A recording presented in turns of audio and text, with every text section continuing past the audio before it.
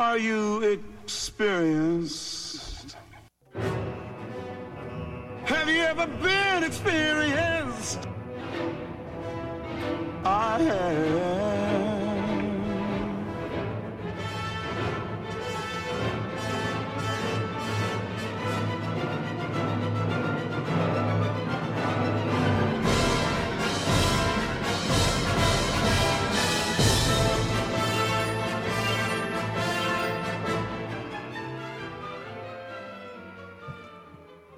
And we're back with another episode of the Anarchist Experience, episode 322, year 7, week 20, coming at you this week. Does that Rachmaninoff pump you up, KS? Because that was your suggestion there. Definitely, yeah. You get fired up for the show when you hear that. I do. Classical tones. All right. As always, I'm your host, Mr. Richie Rich, and joining me today is MC and KS. So, welcome, gentlemen. Big news this week. Anti-vaxxers have been right all along. That's how I'm gonna lead with it. The scumbag, the fraud, the criminal, Dr. Anthony Fauci has been caught red-handed. Some leaked emails. There was a meme. It was like, the note passing meme, and it was like Hillary Clinton passing Fauci the note and said should have deleted the emails. Right? I thought that was funny. But emails, Fauci emails caught basically admitting early on, like these emails are dated last year, that the masks don't really work for any real purpose other than gook, right? The spittle that to prevent you from being grossed out, but protection against viruses, nope, not so much, and the potential that it was coming out of the Wuhan lab, which I saw another clip earlier today was, Trump being asked the same question. Have you seen evidence that this virus was created in a Wuhan lab? And Trump went, yes, I have. And then that was refuted, disputed, all the way through the election season. And, until these emails have been released. So from the anti-vaxxers to the vaxxers and the Fauci supporters and everyone who wanted you to believe in the science, trust the scientist, a big F you. And a big I told you so from all of us who were skeptical at the very least, and those of us who have seen better evidence along the way, now confirmed, right, vindicated by these leaked emails from Anthony Fauci. So, MC, you had some thoughts on this. I don't know. I think I described it the best I could for UKS. Go ahead. Yeah, well, I've got never-ending thoughts on this. Wow, there's so much to talk about. Well, let's do it. That's why we do this thing. Does it even matter whether or not the virus came from all that? Well, I mean, it does, but how should I say? I'm confusing myself because I'm so conflicted over all the information that's come out.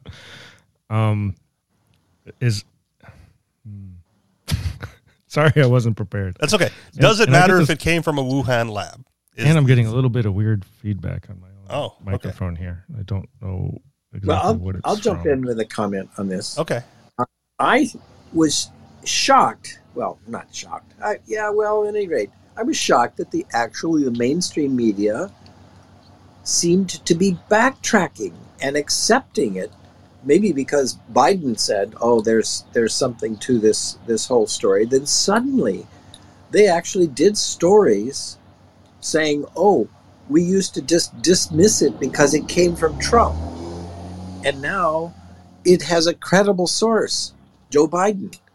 And I was astounded that it seems to me the tremendous undoing of the credibility of the mainstream media to their own audience. Sure. How could their own audience even take them seriously anymore when they are always saying, it's been debunked. Well, and okay. Most scientists say, and then suddenly they're reversing it. To be fair, the credible source is not Joe Biden. The credible source is the leaked emails from Dr. Fauci to whomever he was in communication with. I forget the recipients of those emails. So it's a little more difficult to refute, right? Like, where did those are those Russian hacked emails? Are those Chinese plant emails? Well, no, they're from Dr. Fauci, right? So the fact that those emails were leaked, I think, is what gives the story credibility. And I think what you're seeing with the mainstream media is the attribution, right, to Joe Biden, because that's their boy, right? Like, well, now that Biden said it, right, now that Biden has seen the emails, then now we can consider it credible.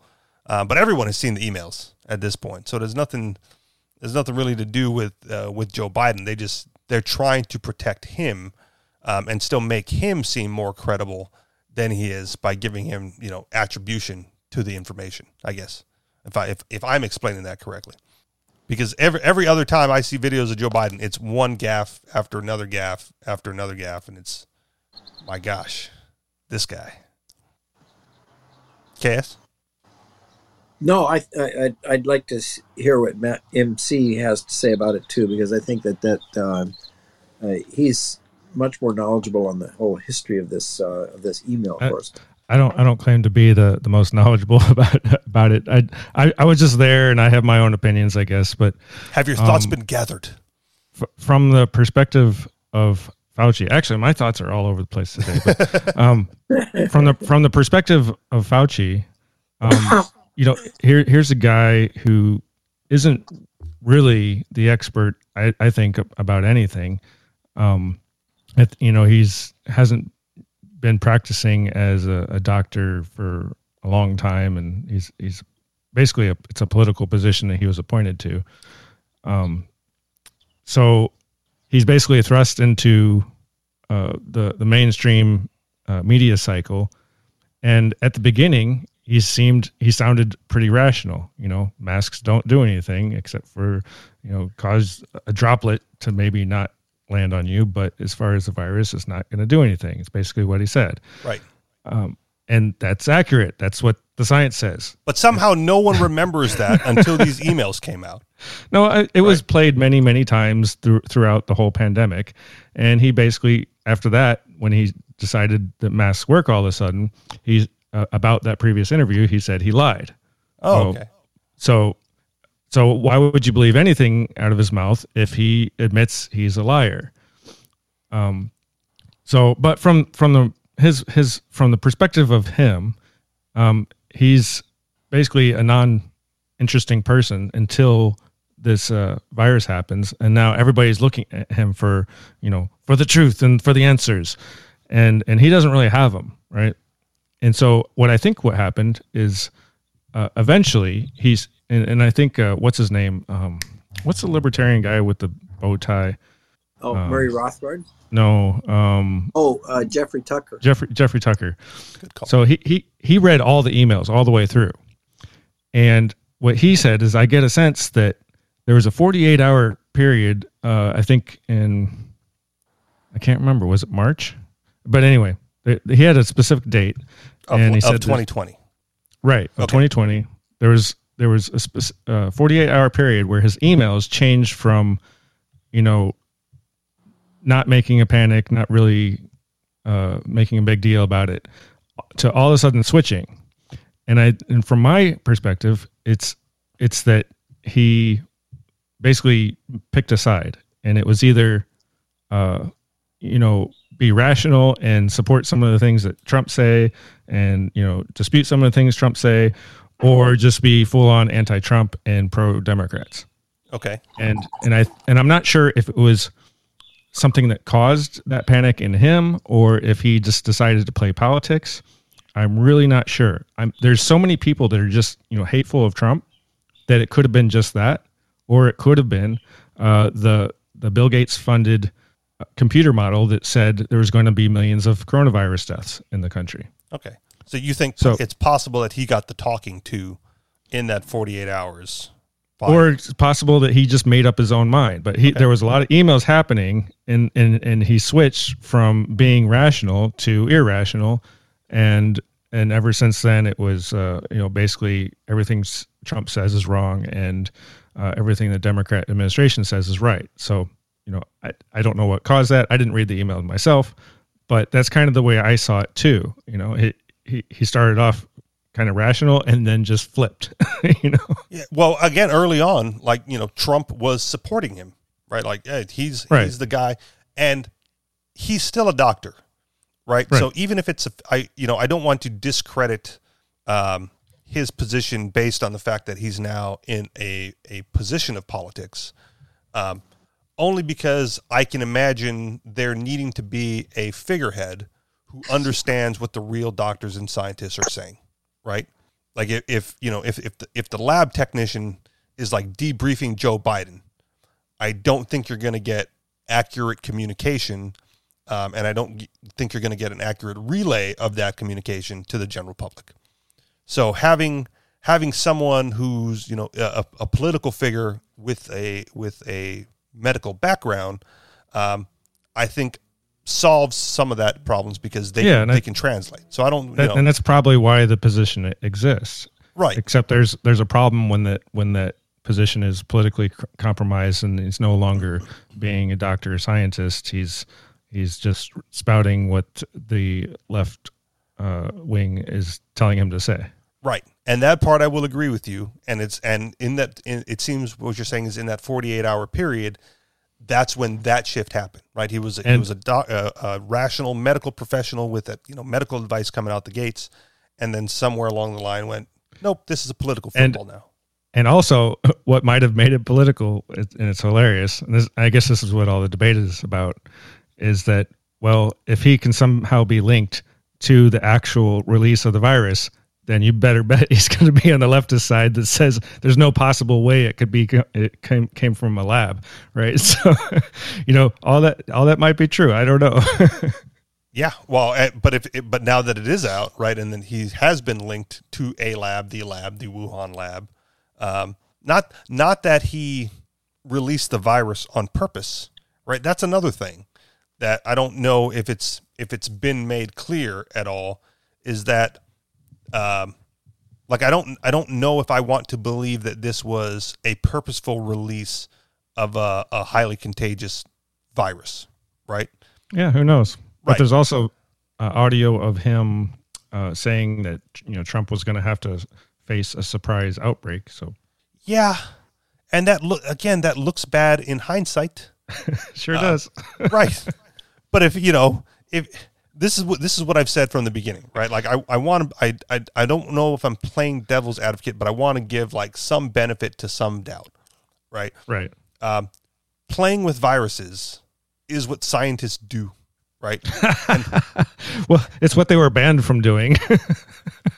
Well, in the U.S. at least, right? Which is why it goes to China. And should they be banned? I don't think so, right? I mean, if you want to push forward science and technology, you gotta do experiments. Well, it depends why. What's the purpose of making a virus that came from a bat that goes to a human and then trying to make it stronger and more deadly? Again, man, because that's what scientists do. Like figuring stuff out and toying with those types of things is like the task that I assign to scientists, right? They go like, I wonder what will happen if we do this, and then they conduct experiments and they publish results. I wonder what would happen if we made a virus that's 100 times more deadly than the coronavirus that we just had. It's like, well, we know what will happen. It'll be 100 times more deadly. Well, maybe. That's what I'm saying. Maybe. You got to test it. You got to test the hypothesis. You got to create it and then you got to test it. And I leave that task to scientists and labs. Well, it depends what you want them to test. What I don't care because I'm not a scientist. I wonder what would happen if we push the Earth into the sun. Well, we'll just leave it up to the scientists to figure that out. Like, yeah, someone has to test it out. No, it doesn't have to be tested. Is my point. Okay.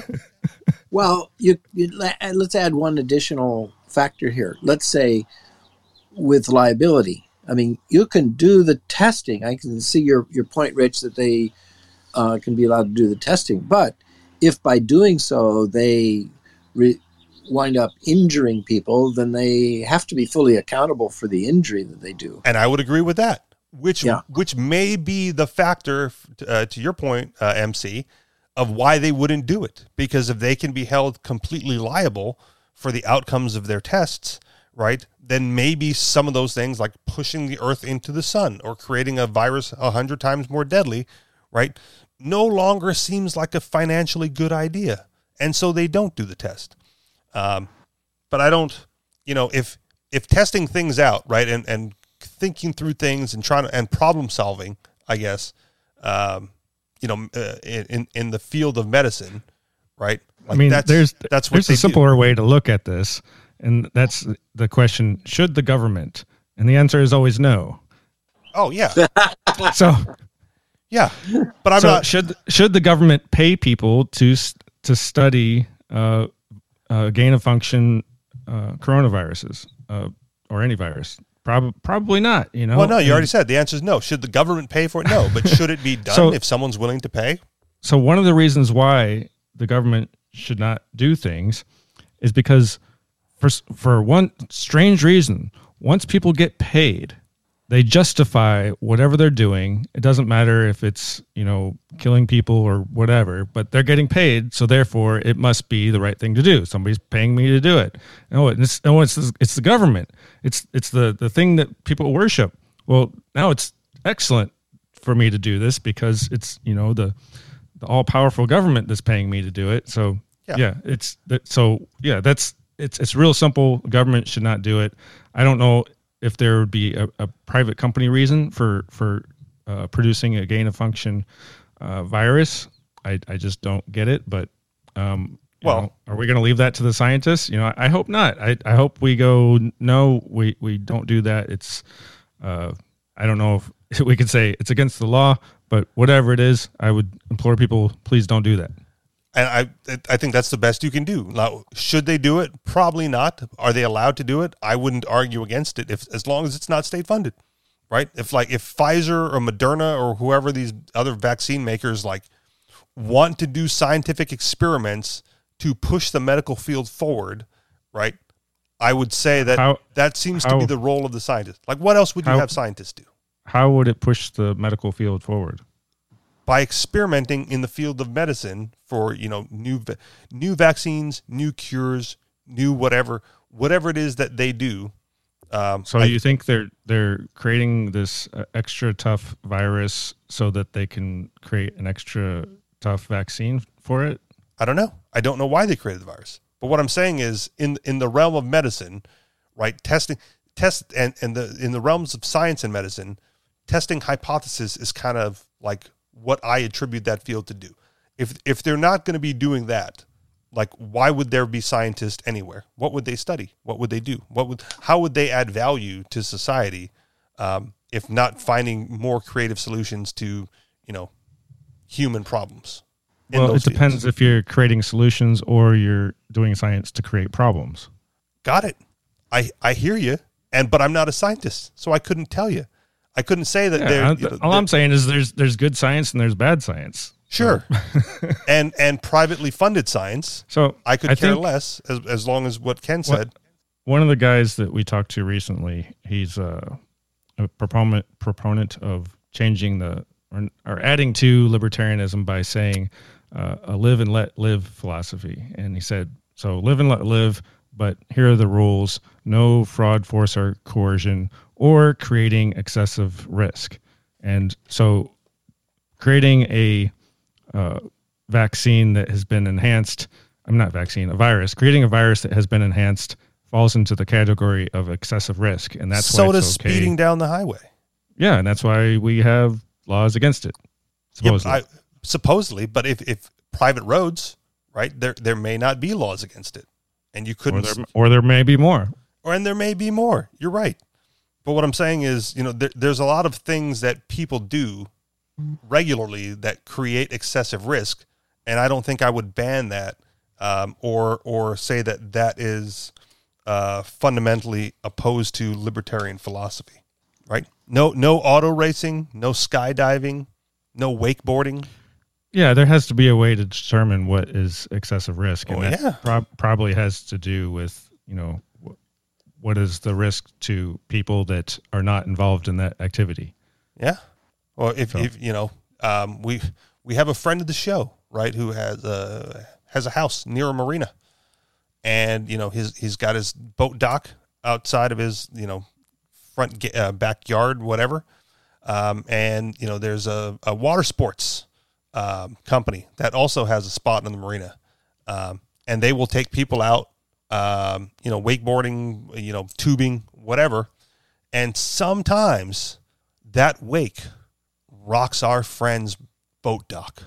And boy, does he get pissed, right? You guys can't create the wake that rocks my boat dock. That's against the marina rules and policies.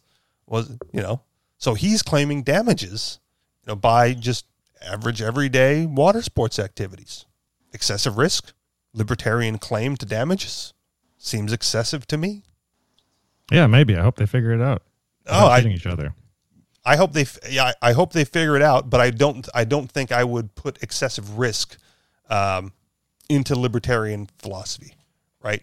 Like, there has to be some sort of measurable damage for you to make a claim, right? Otherwise, who's responsible for enforcing the no excessive risk policy, and then how do you adjudicate that afterwards, right?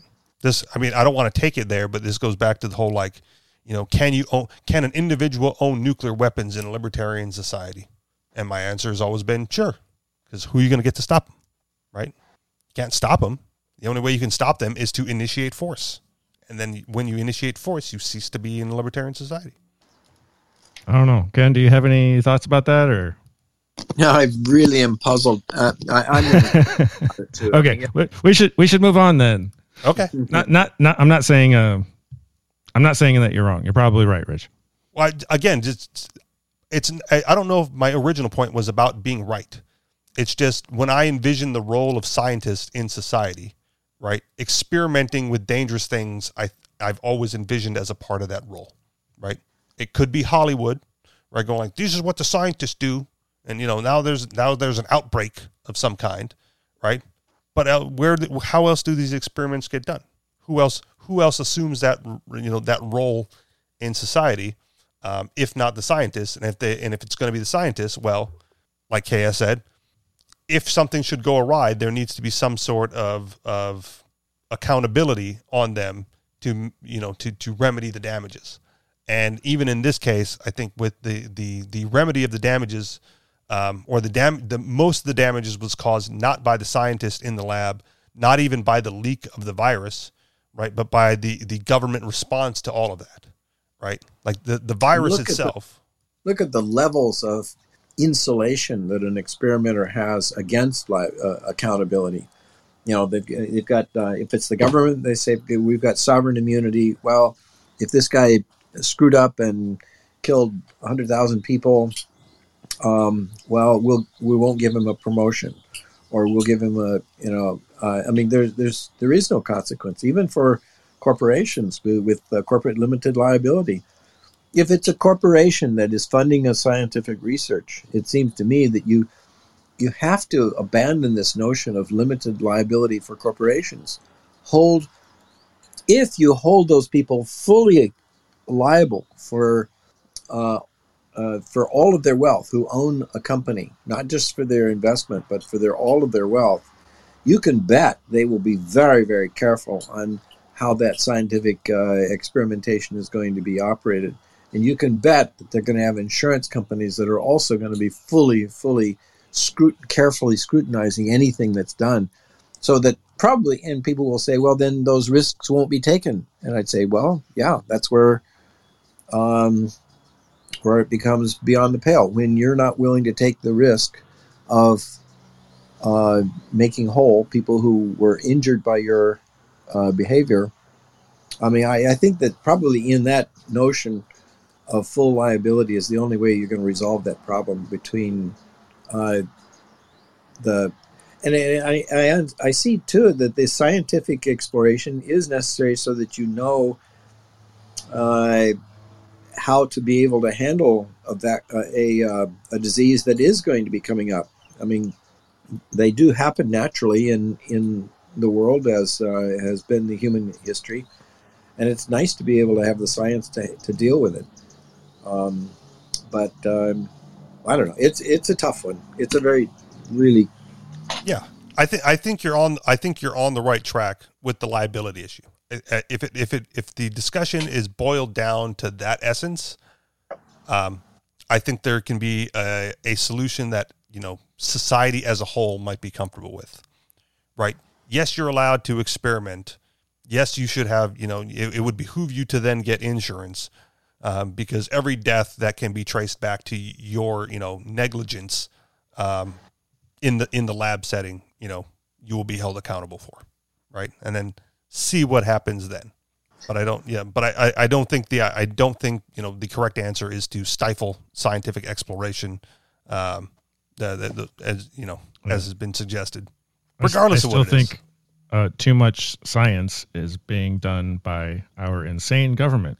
So for the longest time, experimenting with these viruses was legal and promoted inside the U.S. until 2016, when it was banned, and then they moved it overseas. So I still think the problem is government funding and theft and just insane government bureaucrats that dream up these things. Yeah. Again, I'm not going to suggest that these explorations should be done at the behest of the government using government funds and taxpayer money. But I do think that people will seek a profit in them and will take that. Now, it's funny you mentioned the 2016 ban, because that sparked the thought in my head that could have been where Dr. Fauci, got the impetus for his claim that Trump was going to have to deal with an outbreak or a pandemic of some kind, right? If you go like, well, we know how secure and safe, U.S. labs are and have been throughout history. And if we're not going to allow it to be done here in the safety and security of our own labs, all you're, subconsciously, maybe all you're really going to do is push that elsewhere where it's, less secure, less regulated, more dangerous. And yeah, if you don't allow it here, you could face a global pandemic if they're splicing genes in, China or India, Taiwan, or wherever it happens to be. No offense to any of those country scientists, but you get what I'm saying. Like, maybe that was his thought process. I don't know. Yeah, we don't really know what his thought process is. That's always a hard thing to do. Yeah, but he said it, right? And then it happened, and then what? Then the conspiracy theorists come out and go like, what did he know? What did he know, and when did he know it? Apparently, he knew a lot, because that's what the email suggested. All right, moving on. Sure. All right, let's stick with China, because I'm sure this is related. Biden to ban investments in 59 Chinese companies, including Huawei and China's largest chip maker, from Zero Hedge. Yep, Zero Hedge. As we first previewed yesterday, President Biden on Thursday, this is a recent article, so this is maybe this past Thursday or the Thursday before as referenced here, signed an executive order banning investments in 59 companies, including marquee Chinese groups such as Huawei, the telecoms equipment manufacturer, and Semiconductor Manufacturing International Corporation, China's largest chip maker, which U.S. intelligence says is critical to the Chinese military. Other notable companies included are Aviation Industries Corporation of China, China National Offshore Oil Corporation, China Railway Construction Corporation, China National Nuclear Corporation, China Mobile, Zhongjiang Electronic. I don't know if you can see the article in front of you, KS. If I'm pronouncing this stuff wrong, because you are more intimate with the Chinese language than I am, please correct me. Jiangxi Hongju Aviation, as well as telecom giants China Mobile, China Telecom, and China Unicom. The executive order, which prohibits direct investment in both debt and equity securities, but also bans Americans from investing in funds that contain Chinese securities in their portfolios, is meant to stop U.S. capital from being used by China to undermine national security. The new Treasury list, which supersedes an EO executive order first signed by Trump, will replace the existing Department of Defense lists of companies with alleged ties to Chinese military, and is part of a broader series of steps by the administration to counter China. The order will amend the Trump order and list to make it broader and more legally defensible in court. The U.S. Treasury will oversee enforcement of the list, which will be updated on a rolling basis with new companies. As the FT adds, I think it was Financial Times, senior U.S. officials said the ban would take effect on August 2nd, but investors can make trades during the next 12 months to divest their holdings. While Americans are not required to divest the securities, they will be unable to sell their holdings after the one-year period has elapsed. The new executive order signals the administration's intent to sustain and build upon prohibitions on Chinese defense companies in order to ensure that U.S. persons are not financing the military-industrial complex of the People's Republic of China, said one senior U.S. official. The prohibitions are intentionally targeted and scoped to maximize the impact on the targets while minimizing harm to the global markets. Biden's order is an extension of a similar order signed last year by Donald Trump, which banned investments in companies that the Pentagon put on a list of groups with suspected links to the People's Liberation Army. But the move caused confusion in financial markets because it came with little guidance about implementation. U.S. courts also later ruled that the government had not provided sufficient evidence in some cases to justify putting a company on the target list. The senior officials said Biden's order would ensure that the investment ban was on stronger legal footing. They added it would expand the Trump order to include surveillance companies, including Hikvision, that are accused of helping Beijing persecute more than 1 million Muslim Uyghurs who have been held in detention camps in the northwestern region of Xinjiang.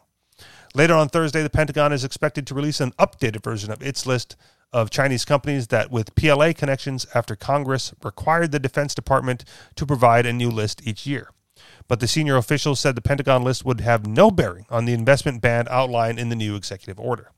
The official said the Pentagon list would give it flexibility to message publicly to a wide range of stakeholders about companies that have a wide range of linkages to the different parts of the Chinese government.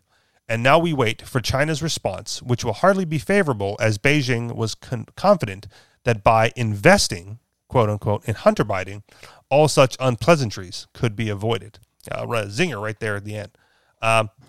So 59 companies. Who the hell does Joe Biden think he is, telling investors where they can and cannot spend their hard-earned money? Your thoughts?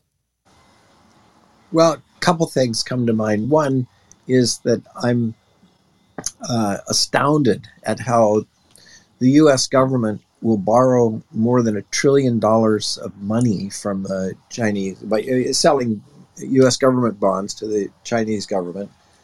And frankly, I think that this does a tremendous disservice to the whole U.S. economy. It keeps the United States dollar at a very strong level, which means that these investments are encouraged by the strong U.S. dollar. And it shouldn't. A free market means that if we have trade deficits, the dollar should go down in value so that we can't buy as much in the future. And the investors can't purchase as much. So the United States government has been encouraging investment abroad by keeping the value of the dollar high. So therefore more money goes to China to invest in those things. Well, they're not discouraging investment abroad. They're discouraging investment in Chinese military companies. Big difference, right? No? Yeah. But okay. I mean, here they've got to essentially, well, yeah, it's true. They're targeting particular companies they shouldn't be investing in. But every time the government sets up a list, you know that there's a whole lot of politicking going on behind determining who gets on that list and who gets the exceptions. There's always going to be exceptions that will be granted, and those are huge opportunities for corruption. Well, and as an investor, right, you're only, well, maybe not only, but the biggest motivator for you is making money, right? And if these particular industries in China give you like the most bang for your investment buck, right? Who's to tell you no if it's your money and your risk, right? Yeah. And I think that the United States, these companies then claim, well, we did business with them, and then they, quote, stole our ideas and our technology. Well, and then Trump stepped in to rescue them. Oh, they're stealing our technology. Well, excuse me, when any company does business with China or any other country around the world, if they're doing business and they don't put in measures, safeguards against the transfer of technology that they don't want to occur, that's their own fault and their own business.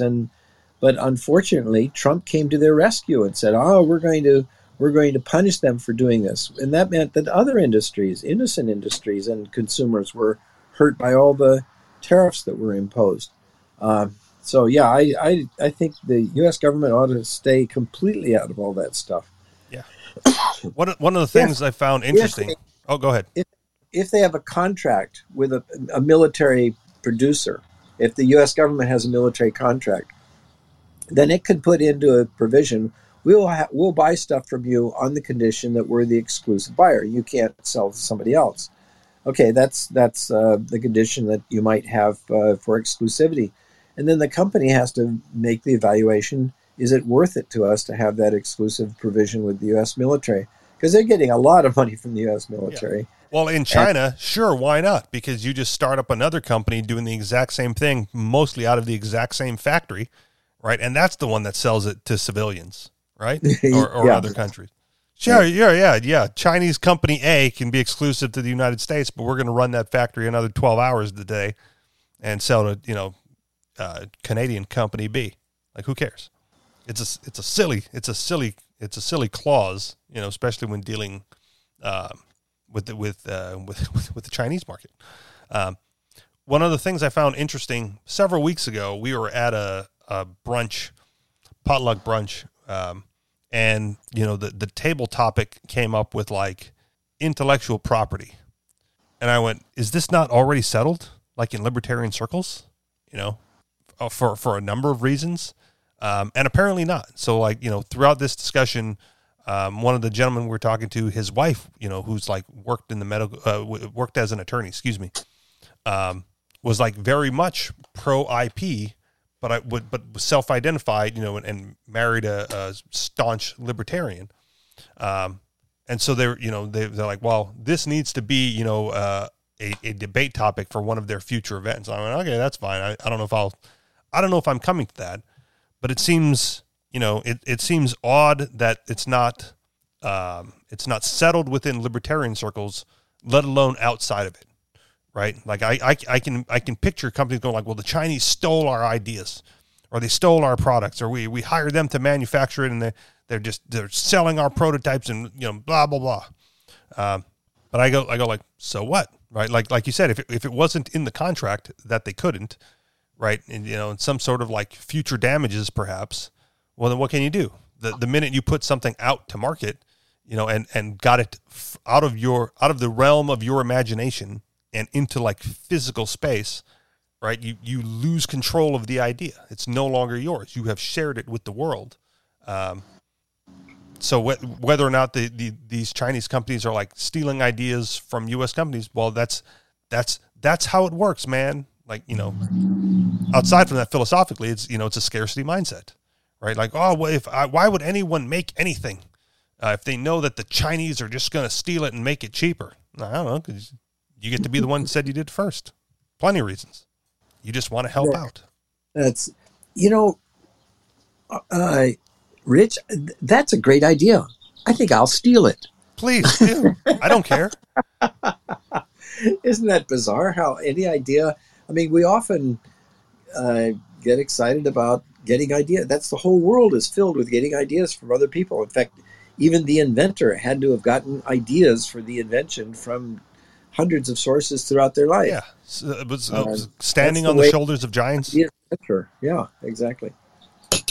I get excited when someone steals my idea because I go like, great. It's flattery. It should be flattery. Well, it's not just flattery. I go, good, because I wasn't actually going to implement it, and now I can buy it. Right? I'm glad someone else thought of that, because now there's a product that I wish I had years ago, but was, did not want to bring to market myself through mostly sheer laziness and other excuses. Right. And that's the key. The what really matters is not just coming up with the idea, but getting it all the way to service the consumer, who actually pays then something for the value created. Because the value isn't just in the idea, the value is in also the idea of creating the product or service. Yeah. But if you bring it to market and then China immediately steals it, right? Yeah. Then the counter argument is that no one would bring anything to market anymore because they know it's going to be stolen immediately and they will not profit from it.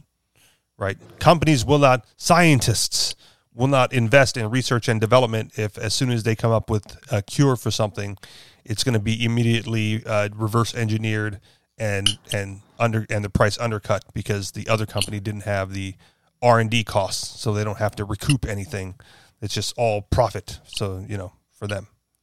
And that presumes that the only motivator that an inventor has is that he's going to earn some money from it. And that's not true at all. Throughout history, inventors, humans have been curious and inventive for a lot of reasons, just for the fun of it. And there are, money is the motivator for some, but it's not the motivator for everybody.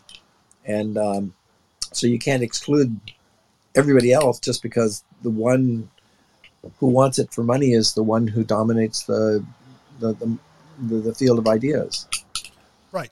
And again, it's I found it amazing that like this mini debate was still happening between libertarians, right? Yeah, that's definitely true. Like even it's not settled within libertarian quarters at all. Like even the border issue, I don't want to transition to a border issue or get too far off topic, but even the border issue, right? Like open versus closed borders. Like how did that recrop up as a debate within libertarian circles? That's right. Right. That's right. Like all of a sudden, libertarians seem to be splintered on things that should not be that contentious, right? Yeah. Yeah. And I don't, I'm spitballing a little bit here, but like, when did that start? How did that happen? Is it an infiltration into libertarian politics by being too wide of a tent, too big of a tent, and letting people bring these counter ideas in? Like I don't know. I also don't really want to get into it. If you have some thoughts, go for it. But I don't. It's just that people live with inconsistencies. They advocate and mouth the principle, the non-aggression principle, but it's so tempting to forget it when applying it to the issues of the day, and so people are always doing that. Yeah. Let's move away from that article briefly because I'm not going to play this, but MC, you put into the show prep here a YouTube video that I've seen the actual article for. I'm only going to read the headline. We're not going to play the video. I'm just going to use it to maybe highlight this inconsistency with amongst and between libertarians. So the title of your YouTube video was 12-year-old boy and 14-year-old girl have shootout with cops. Right? Seems bizarre that they would do that. Go ahead. Yeah, I put that in there. Right. And I found this article a few days ago. It's got to be the same story. I didn't watch the video yet, but it's got to be. How often does this happen? Right? Very rare. Very rare. And I put in the show prep group for Free Talk Live, just because it seemed topical at the time. I wanted them to have it. A similar headline. And like my little mini commentary on the headline was, these must have been disciples of the invisible hand. And that makes no sense without context. So the Pope, or the former Pope of the Church of the Invisible Hand, Pope Nobody, as he was called, was recently arrested as part of the Crypto 6, arrest raid back in March. And 5 people of them have been released with conditions. And Pope Nobody is the only one that is now held in detention until trial. Like they're probably going to appeal this decision. But he is, he had his bail hearing, and it was determined that he was a threat to society, or that he was a danger to himself or the community. And so he's like, he didn't get out on bail. And so I said, my comment in the group was basically like, they must be disciples of the Pope. And then someone's like, wow, the Church of the Invisible Hand would never stay or do anything, to incite that. And I go like, well, what are you talking about? Like, he said, the Pope of the Invisible Hand said, it's time to shoot pigs. And all of a sudden, these 12 and 14-year-old kid go out and like shoot some cops. Now, I'm not saying causation is correlation or anything like that, but the timing does seem a little curious. And I'm joking, generally about them being disciples of the Church of the Invisible Hand. It's in a group, I'm allowed to joke around. And then someone else posts like, when did he say that? And so this is the quote from a phone call that he made after being arrested from a jail phone to a friend on the outside. Like, foolishness that, to have any sort of expectation of privacy on a federal jail phone. But he said, here's a quote: "After describing how upset he was with these pieces of shit have done to him, the defendant declared that somebody needs to start shooting pigs. This is the only way. Somebody needs to start shooting pigs." And I go, this is right there. Like, I heard the tape, right? I seen the transcript. He's calling for for shooting cops, and these two kids went and did that. And the person I was chiming with is like, I guess he's the new pope. Although when he declared it to be so, I don't remember him saying that he was pope. He said some sort of like new leader as the Pope Nobody has been detained and is arrested and is going to be doing some stuff. He's kind of stepping down from the head of the Church of the Invisible Hand, and this other gentleman is taking up the mantle. So he's like, "Oh, I am the new pope of the Church of the Invisible Hand, and I did not say that." And I was like, "Well, I concede." All right, like, okay, you're the new pope, so the current pope didn't say it, whatever. But Pope Nobody did say it. Now, I say that again, mostly to get that story out, but also to highlight the inconsistencies that people live with. Because when he was questioned about this, right, he was like, "No, I'm a peaceful guy." Even friends, right, they go, "No, he's harmless, he's peaceful, he would never do such a thing," right? Like they're trying to make a case that this was not received the way it was intended, right? Like, yeah, he said shoot pigs, but he didn't really mean that. But this is a guy who would swear by the non-aggression principle. Say that he's an adherent to it for the most part, right? As an anarchist, anarcho-capitalist, or peaceful member of the church, but also then said, then agreed. This is where I know why he said it, because he said this, on record while he's being questioned, right? Like, don't you think that attacking government agencies and police officers would be a violation of that non-aggression principle? And he agreed. Like, so he believes. In his own mind, right, that shooting cops would be a violation of the NAP, which is like one of his core beliefs, but yet advocates for it anyway. So, again, just, I don't know if you guys have comments on that or want to talk about it. I'm just highlighting the fact that even libertarians, anarchists, anarcho-capitalists, whatever you want to call it, struggle with these inconsistencies sometimes at the core. And I think that you would not expect that typically, but it does happen. Do you guys have anything to say on that, or are we just moving on? Well, I don't know. A guy in being controlled by his physical body being controlled by the state, being asked whether or not you should attack the state, that you might not get an honest answer out of him at that point. Yeah, I don't know. You're right. Which is why I go, like, I know why he said it. He said it because he couldn't disagree with that and still expect to get out of jail. But, right. After being on the record of saying, like, shoot the pigs, I don't know how you backtrack from that, right? Like, you're not going to get out. Just double down and be true to principle, man. Yeah, I don't know. Maybe he was just talking about butchers and needing to, maybe they were talking about real pigs. Not at all. That's what he's talking about. If you really wanted to, I could take a minute and find the entire transcript. But no, he was, he said, like, he fired his original public attorney, right? And he's like on record saying, like, this guy needs to fucking die, right? Then he goes, we need to start shooting pigs. Then he goes, like, they'll never keep me alive because if they incarcerate me, I'll just, overdose on heroin and kill myself. And they said the only way to win this thing is to fucking set off the boogaloo, which was interesting in and of itself, right? Because all of a sudden you have a federal judge who, like, has to have the definition of boogaloo made known to him. And to be fair, right, it seemed as though the prosecutor had the correct definition, which doesn't really appeal doesn't really help the case of the defendant, right? So they take a sidebar, and then the defendant has to give out his own definition of the boogaloo, and the defendant's definition of boogaloo was basically like what they expect to happen after the coming economic collapse of the United States, right?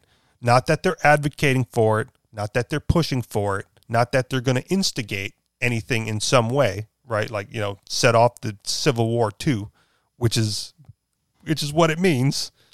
Like, let's be clear about that. But no, that it's, what we expect to happen after the coming economic collapse. So there's all this, there's 16 minutes of audio of this conversation, of which the prosecutor played 5 minutes of it in court that I was able to listen to. But all this backtracking, right, over this nonsense. I think it's interesting that people care so much about what people say. I mean, you have freedom of speech. You're going to, everybody's said things that they regret and it's taken the wrong way or taken the right way. And I don't see what the big deal is. So, well, again, I don't think it's a big deal. I mean, he said what he said, and it's basically because of what he said that he's being held.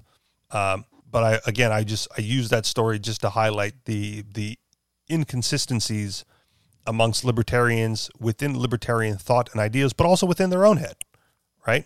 Like how can you be a peace advocate, and then make those claims, right? Like I am all for peace, but I've let that ideal go long ago, right? I think it's worth trying, but I would never consider myself to be a wholly peaceful individual or a pacifist in any way. Right. My ideal is we try everything before we get to the violence. And then whoever wins must win with overwhelming violence. And that's like conflict resolution in my head. Right. So I don't pretend that things exist otherwise, just that we try our best not to get to that point. And peaceful resolution within libertarian ideals, or anarchist ideals, is preferable to the alternative. Moving on. All right. Moving on. Speaking of violence and murder and mayhem, neighbors fear bear-themed compound will be the next Ruby Ridge. Where was this from? MSN.com, which is weird because I usually don't get the full article, but this one was worthy enough of a click on. An alt-right comedian's plan for a remote patch of land in Idaho have terrified his neighbors, who fear it could become a hostile compound or mark the start of a new Ruby Ridge-style standoff. I think we read something similar a couple of months ago from Alaska, right? Like there's all these new compounds popping up from the white ringers as a way to get away from left-wing cities and politics and whatnot. But they're the violent ones. Comedian Owen Benjamin once had a moderately successful Hollywood career, landing roles in movies and TV shows, and briefly becoming engaged to actress Christina Ricci. After moving to the right, he appeared on podcasts hosted by Joe Rogan, Steven Crowder, and Ben Shapiro's Daily Wire. As his following amongst conservatives grew, however, Benjamin became increasingly racist and anti-Semitic. He repeatedly used the N-word at a February 2018 comedy show and embraced conspiracy theories about the Holocaust, claiming that Adolf Hitler was only trying to clean Germany of the parasites. Benjamin's broadcasts to his fans grew more erratic, seeing the one-time comedian embrace flat earth theory and recommend drinking turpentine as a medicinal cure. See, someone has to do the science. But being on the internet's fringes can be lonely, so Benjamin decided to build a place where his remaining bear-themed following, who call themselves Unbearables, could meet in person. Exactly what Benjamin's intentions for the property in Sandpoint, Idaho, has become a hot topic in Idaho's Boundary County. Dubbed Ursa Rio by Benjamin after the Moyi River that abuts the property, the land marks the culmination of Benjamin's year-long plan to establish a gathering place for his fans. As Benjamin and his supporters set up basic sanitation and housing on the property, Benjamin's neighbors are getting nervous. urging local officials to step in and issue a cease and desist order blocking construction. "You are the only people who can prevent this reenactment of Ruby Ridge," a flyer distributed at a hearing last week urging county commissioners to block construction on Benjamin's property reads. For Benjamin's opponents, the prospect of a far-right encampment in Idaho recalls the state's history with other extremists. The Aryan Nation once ran a compound in the state. In 1992, 3 people were killed in the Ruby Ridge standoff between federal agents and white separatist Randy Weaver. The controversy... Oh, where'd it go? Sorry, lost my spot. The controversy... There we go. The page jumped on me somehow. The controversy over Benjamin's property was first reported by the Kootenai Valley Times and the Bonner Ferry Herald. In an April 14th letter obtained by the Times, the man who sold the land to Benjamin warned a county planner that the situation could have an unpleasant outcome, saying he had to read a Twitter post after the sale about the possibility that Benjamin's fans would flock to the remote area. "I'm telling you this because I was recently made aware of an unsettling situation with potential unpleasant outcomes and what to do everything I can prevent it," the land's previously owner wrote. Benjamin has pitched Ursa Rio as an unbearable haven. His supporters refer to Benjamin as Big Bear and often take bear-related aliases of their own, adopting bear handles based on their personalities or what they can contribute to Benjamin's cause in a style reminiscent of the Care Bears.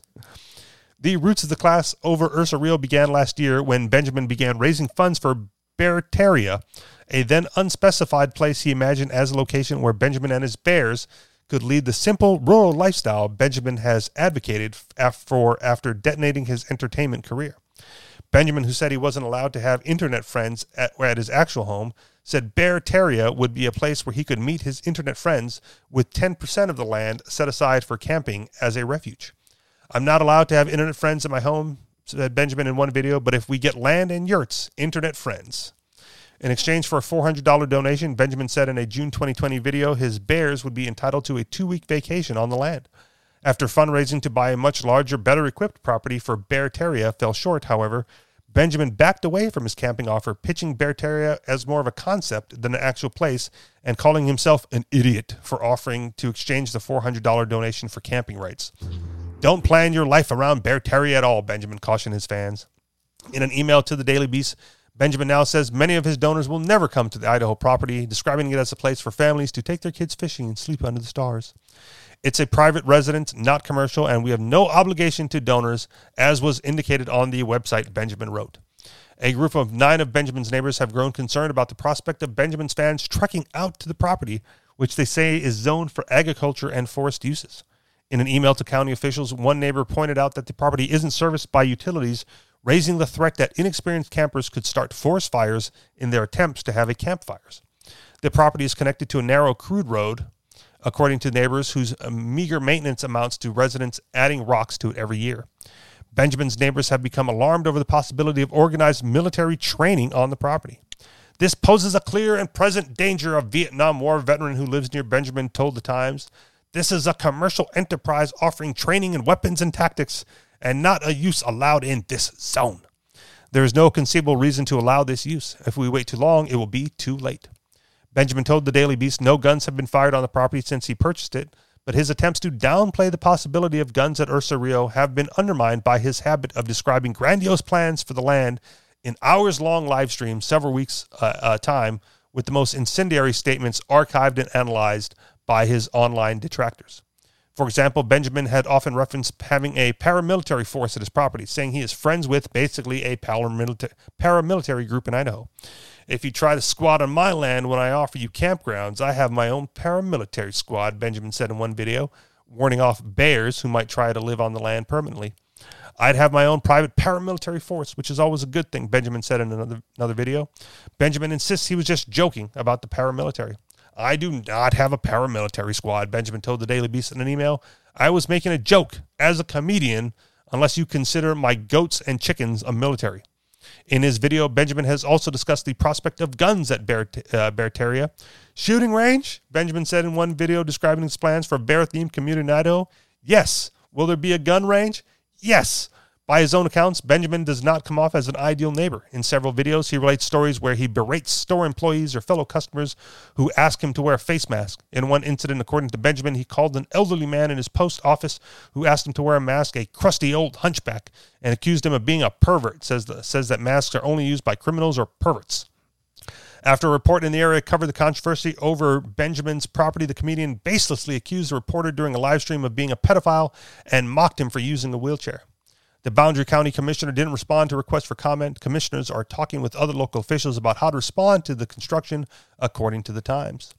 Benjamin purchased the property through real estate broker Todd Savage, who described him as a strategic relocation consultant, assisting conservative city dwellers relocating to rural areas like the plot Benjamin purchased. In a video on the website for his company, Black Rifle Real Estate, Savage's business is described as helping people move to places where we support our nation and its allies in the fight against radical terrorism and where the residents proudly support Blue Lives Matter. Savage told the Daily Beast that he sees an uptick in business as conservative urbanites try to move to rural areas, but Savage won't work with just any buyer. His website warns that snowflakes and Marxists need not apply. We only work with people who are libertarian right, end of story, Savage told the Daily Beast, because we want people who will have the same belief systems around us, and that's okay. End of the article. MC, your thoughts. Is that okay? And should we worry about Ruby Ridge too? As long as it's not in my neighborhood. Would you move there? I mean, does the No, I don't know. Okay. Because not in your neighborhood is what his neighbors are fighting against, right?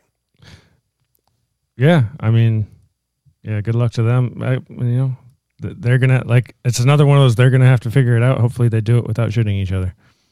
Yeah. And, the odd thing is, right, if they don't figure it out, this is where the state comes into play, right? The likelihood is that if they're worried about Ruby Ridge and he's talking about guns and gun ranges, that the people in Beartaria will be armed, and their neighbors will then use the force of the state to eradicate them with overwhelming violence, right? So if they leave him alone, the likelihood is that there won't be a new Ruby Ridge because it's his land, his property, his people.